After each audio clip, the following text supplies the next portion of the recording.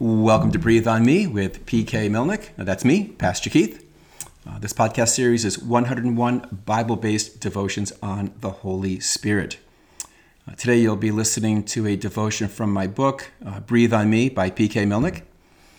The title of this devotion today is The Outward Evidence of the Holy Spirit in the New Testament. So I am on page 197 of my book, day 86, which is devotion number 86. I'm going to start with a Bible verse from the book of Acts, chapter 2, verse 4.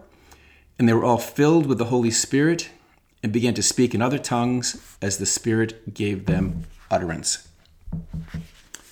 Here we go. I'm in paragraph 1, sentence 1. We're diving right in. One would think that if someone was filled with the Holy Spirit, the effect of the Spirit would be noticeable to that person as well as to anyone with whom they came into contact. After all, how could one possibly be regenerated, indwelt, and empowered by the Spirit and not be radically impacted in mindset, character, and behavior? It's hard for someone not to notice divine and dramatic things like that.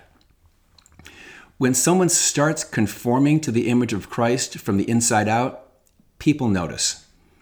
It's quite incomprehensible to think that the Spirit's presence and power within and through a person could ever escape the notice of family, friends, classmates, co-workers, and fellow believers. When we examine what happened on the day of Pentecost, there was no doubt at all that the Holy Spirit had been poured out upon the disciples. One reason they and others in Jerusalem were convinced they had received the Holy Spirit was because they were able to speak in tongues, a clear fulfillment of Joel's prophecy. It's be from Joel 2, 28 and 29. Beyond that, there's evidence that from that day forward, the Spirit empowered the apostles and some deacons to be able to heal all sorts of diseases, cast out demons, and raise people from the dead. By the power of the Holy Spirit, the Apostle Paul even came to life after being stoned and then didn't die after getting bit by a poisonous snake. People would have definitely noticed those signs and wonders. So why does it seem that today the powerful working of the Spirit is a closely guarded secret for so many Christians? People also notice the outward manifestations of the inner transformational work of the Holy Spirit in a person's life. When someone stops being rude, impatient, and selfish, and instead becomes kind, patient, and caring, that's hard to ignore. In the same way, when someone embraces and exudes the sacrificial love of Jesus, who wouldn't take notice? When someone who has been fearful and anxious all their lives suddenly begins to display the godly fruits of the Spirit like love, joy, and peace, well, again, it's pretty obvious to everybody.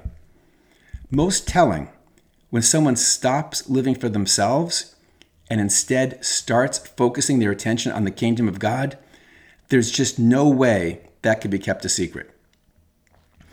May you be encouraged today to allow the Spirit to have full reign in your life so that those with whom you come into contact may notice and glorify God. Hey, we're going to close with a verse from the book of Acts, chapter 2, verse 23. Being therefore exalted at the right hand of God, and having received from the Father the promise of the Holy Spirit, He has poured out this that you yourselves are seeing and hearing. Okay, so that's the devotion for today.